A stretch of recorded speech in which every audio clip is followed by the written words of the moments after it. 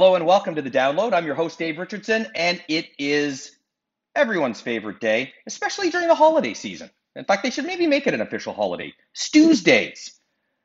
Stew's Days in December. Make it a holiday for everyone. What do you think, Stu? That's right. Very kind of you, Dave. Very kind of you. It's a Hallmark day. A Hallmark holiday for you. It's I'm sure you've always aspired to. A guy can dream. Guy can dream. A young man can dream. So Stu Kedwell, co-head of North American Equities at RBC Global Asset Management, our regular guest on Tuesdays, which we call Stu's Days. And Stu, lots going on in the markets. We actually went from a fairly quiet period where we were doing podcasts on subjects that looking at different sectors and that, because there wasn't a whole lot of activity in the markets. Things seemed particularly stable, but all of a sudden we've seen volatility creep up, and some of it is this Omicron virus, which we've talked about. But a lot of it is around concerns on inflation, the Federal Reserve, government debt, government policy, lots of stuff coming together and sort of making markets uncertain and nervous. So as we look at the PPI number in the U.S., very high, I think 9%. The Federal Reserve meeting the next couple of days and potentially going to announce some changes to their policy, perhaps accelerating some tighter policy. What do you make of it, and how? First of all, how do you think investors should react to this right now? Well, it's a great question.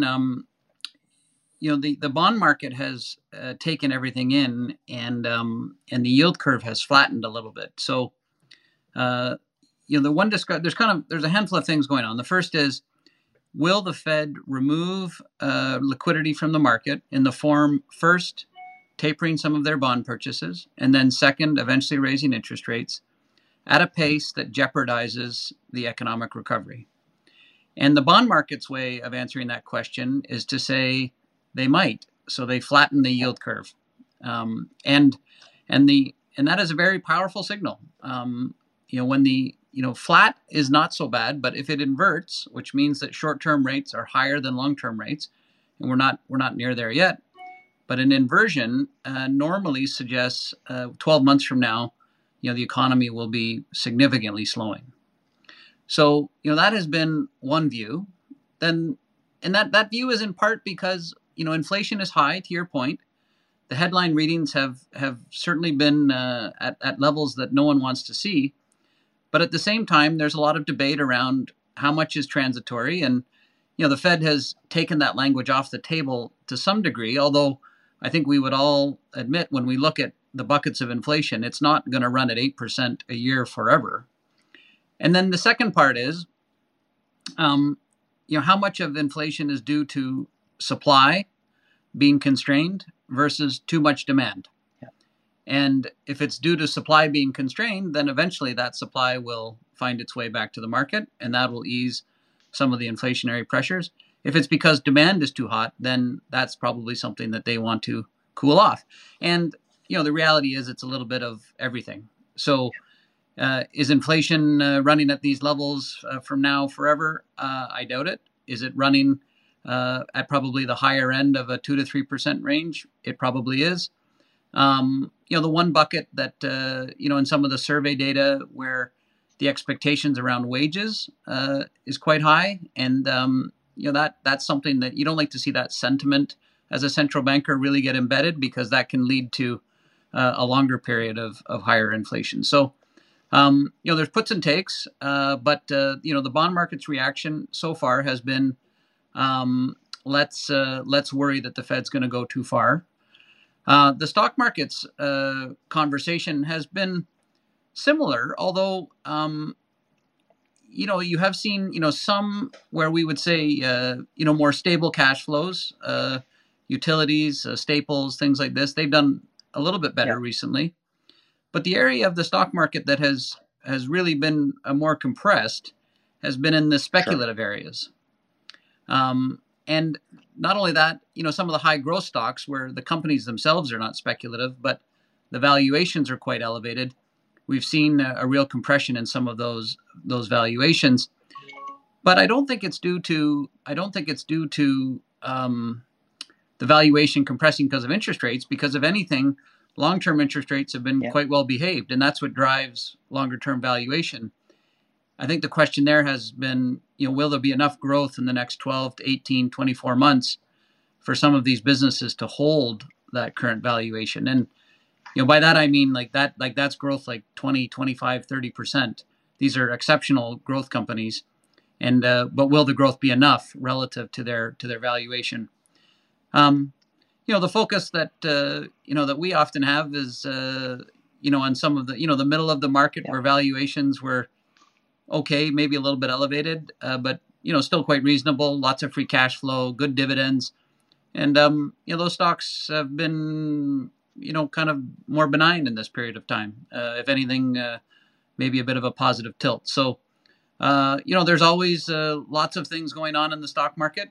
Makes it a market of stocks, and that's what we're thinking about. Yeah, very very interesting perspective there with respect to some of these growth names. That a lot of the focus has been on higher rates or the potential for higher rates, taking some of that future value or discounting the value of those future that future earnings growth, when in fact it may just be as you suggest, looking into the next 12 to 18 months and saying, hey, if the Federal Reserve starts and central banks around the world start tapping the brakes on things, maybe they're not going to grow at 40% next year. Maybe they're going to grow at 20. And if your PE, if your multiple's at 100, then that's pretty hard to justify. And so it's kind of a very rational, which is what we've talked about a lot through this. Like we've had these different rolling corrections through the markets. Almost seems like almost every part of the market has had some kind of a 10, 20% pullback through the year. You haven't seen it reflected that much in the major indices because it's isolated sector by sector. And that seems to be very, very healthy in terms of the way investors and institutional investors and professional investors like yourself have been working in the market this year. 100%. And there's a couple of things that I always try and keep in mind. The rule of 72, which is maybe the greatest rule of thumb that any investor has, which is take the growth rate divided into 72, and that's how often you'll double.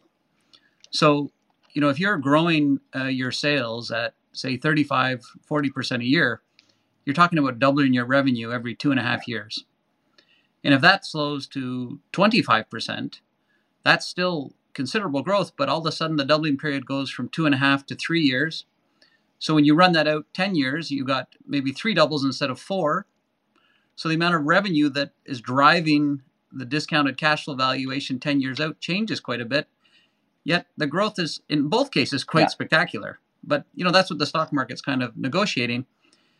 So what an investor can do is they can, whenever they're buying a stock or buying whatever it might be, the market as a whole, you always want to think about, you can kind of backward into the question of, well, what is required for me to be successful? And we've always mentioned that, stocks have earnings and cash flow, and they have their valuation. So we can estimate how the earnings and cash flow might grow, and we can also estimate what the valuation might be when that arrives. Sometimes you're banking on same valuation, earnings and cash flow growth. Sometimes you're banking on more earnings and cash flow, a little bit of valuation compression. But if you're banking on expanding valuations, then you're in a different, kind of setup. And if you're banking on expanding valuations, then you need additional liquidity to kind of fuel those valuation changes. And, the Federal Reserve, in all likelihood, while monetary conditions are going to be very accommodative next year, they're going to be less accommodative, which kind of takes valuation expansion off the table. So we need to go back and really focus on how is that cash flow and earnings growing?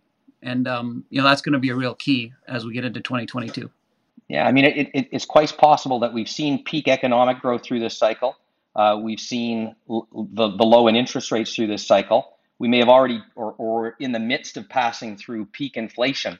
So everything's going to be moving the other direction as we get into 2022, which keys up, Stu, a very exciting year of Stu's Days in 2022. This is going to be the last podcast we tape for this year. Stu, great analysis of what's been going on.